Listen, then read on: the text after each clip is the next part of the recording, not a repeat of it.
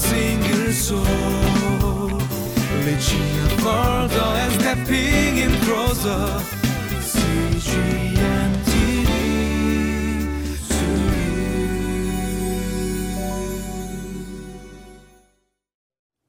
Welcome to today's Living Life. There's an old truth that stands the test of time and is true wherever you are. The truth that says the cover-up is often worse than the crime. We see that with our politicians, we see that with our athletes, we see that in our own lives as well. Someone commits a mistake or a crime and they try to cover it up, not realizing that the cover-up makes it so much worse. And even the consequences or the punishment or the judgment becomes that much bigger as well. Today we'll be looking at Jeremiah 18, and we see the Israelites doing exactly that. Instead of admitting their mistakes, instead of acknowledging their sin against God, they try to hide it away. They cover it up in terrible different ways, not realizing that the consequences for their cover-up are much worse than before. So join me in reading today's passage.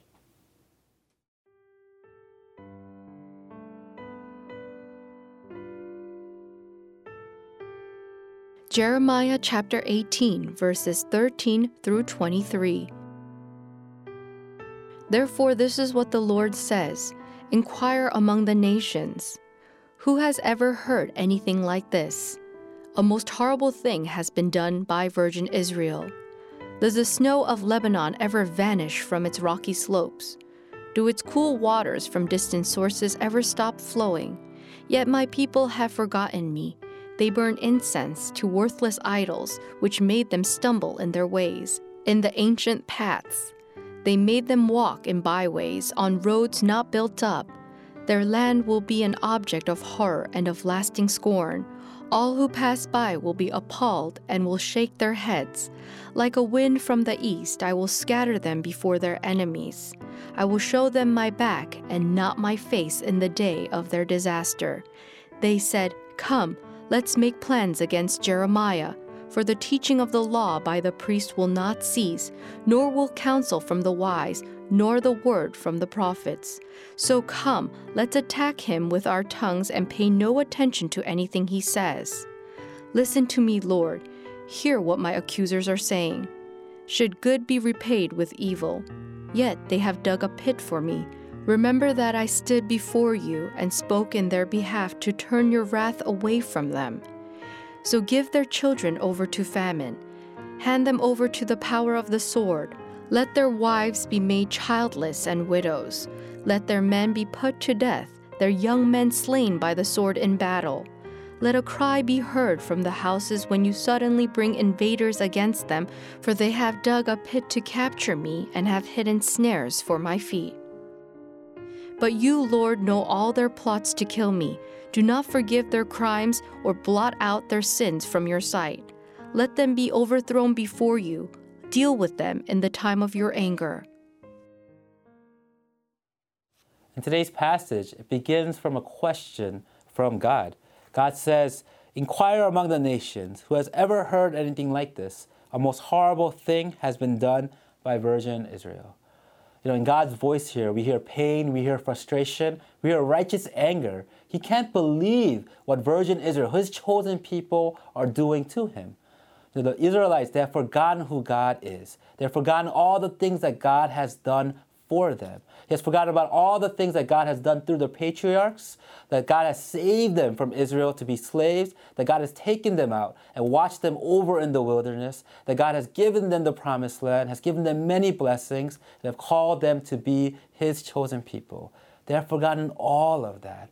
And instead, they have turned away from God, they have turned their backs to God, and they started worshiping worthless idols.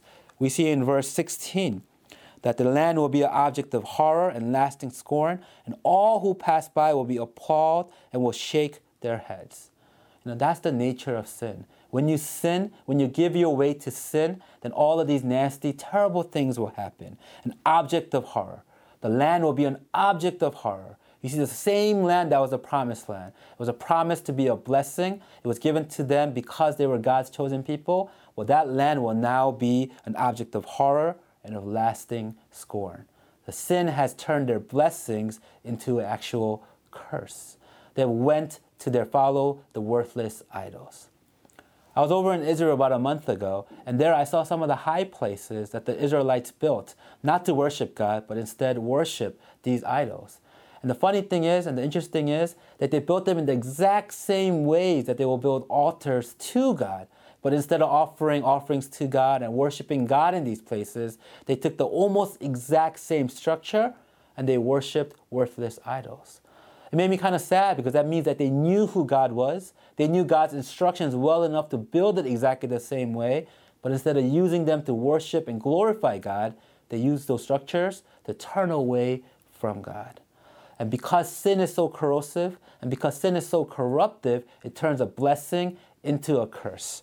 We see in verse 17, this is what God says, like a wind from the east, I will scatter them before their enemies. I will show them my back and not my face in the day of their disaster. Because of their sin, there will be a day of judgment. There will be a day of disaster. But instead of saving them, instead God will turn his back towards them. And that's such a frightening illustration to imagine that God is just allowing them to go into their sin and him turning his back toward them. But that is what sin does. Sin lies to us, telling us that we could do anything on our own, that we don't need God, and we could forget about all the amazing things that God has done for us. Instead, we could go away and live our lives, whatever standards we want to do. But that's the lie that the enemy gives, and that's the lie that sin gives to us. And when we are confronted with that sin, we need to repent. We need to humble ourselves, acknowledge our sin, and we need to repent and turn back to God. But that's not what the Israelites do. As a matter of fact, they compound their sin. In verses 18 to 23, we turn away from God's voice, and now we go to Jeremiah's voice. We see that the people, after hearing Jeremiah's words of judgment, after they heard the voice of God through Jeremiah, instead of repenting and acknowledging their sin, they started attacking Jeremiah. They made personal attacks to him, and they said, we will not listen to Jeremiah. As a matter of fact, they were cursing Jeremiah for speaking the truth. There are times where God reminds us of our sins. It could happen through our prayer sessions. It could happen through reading the Word. It could happen during a sermon, or it could happen through someone else. We don't know. But when that moment comes, we need to go towards God. We cannot hide. We cannot hide away from our sins. We must acknowledge our sins. We must acknowledge that we are sinners in need of a Savior, that we are imperfect beings in need of a perfect Savior. We need Jesus Christ in our lives. If we make that acknowledgement, we are able to turn towards God and be on the right path again. But if we are embarrassed by our sin, because of fear we have for our sin, and we try to cover it up, and we try to hide from it, or perhaps blame others for our sin, then we will fall deeper and deeper and deeper into sin, the same way the Israelites have done in today's passage. There'll be a time when God is reminding us of our sin. Hopefully it happens today in our word today. As we read through today's passage, as we pray afterwards, we should pray that God remind us of our sin. Remind us that we need you, that we are nothing without you. And let us be able to humble ourselves before a perfect God. Instead of turning away, instead of blaming others, let us go towards God even more today. Jeremiah, when he was faced with the sins of the people, he blamed them and he said, God, let sin take over their lives. Repay their evil and allow evil to take over their lives. And he has every right to do so in his righteous anger because he knows the justice of God. However, I'm also reminded of Jesus on the cross. When he was on the cross, looking at all the people that accused him, all the people that wrongfully imprisoned him, all the people that wanted him dead, he didn't cry out for justice then. Instead, he said, God, Father God, forgive them, for they do not know what they do. Forgive those people who wanted me dead. And that's the heart of a Savior.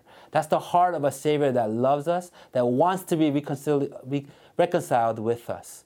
So today, in our QT, in our devotion, or in our prayers, whatever sin that we have in our hearts, whatever is stopping us from actually establishing the relationship with God, whatever is stopping us from seeing the fullness of God in our lives, let us be able to acknowledge that. Let us be true to ourselves, and let us be true before Jesus, and be able to repent and lay down all that we have in front of Him. Let us be able to humble ourselves and truly repent and turn back to God.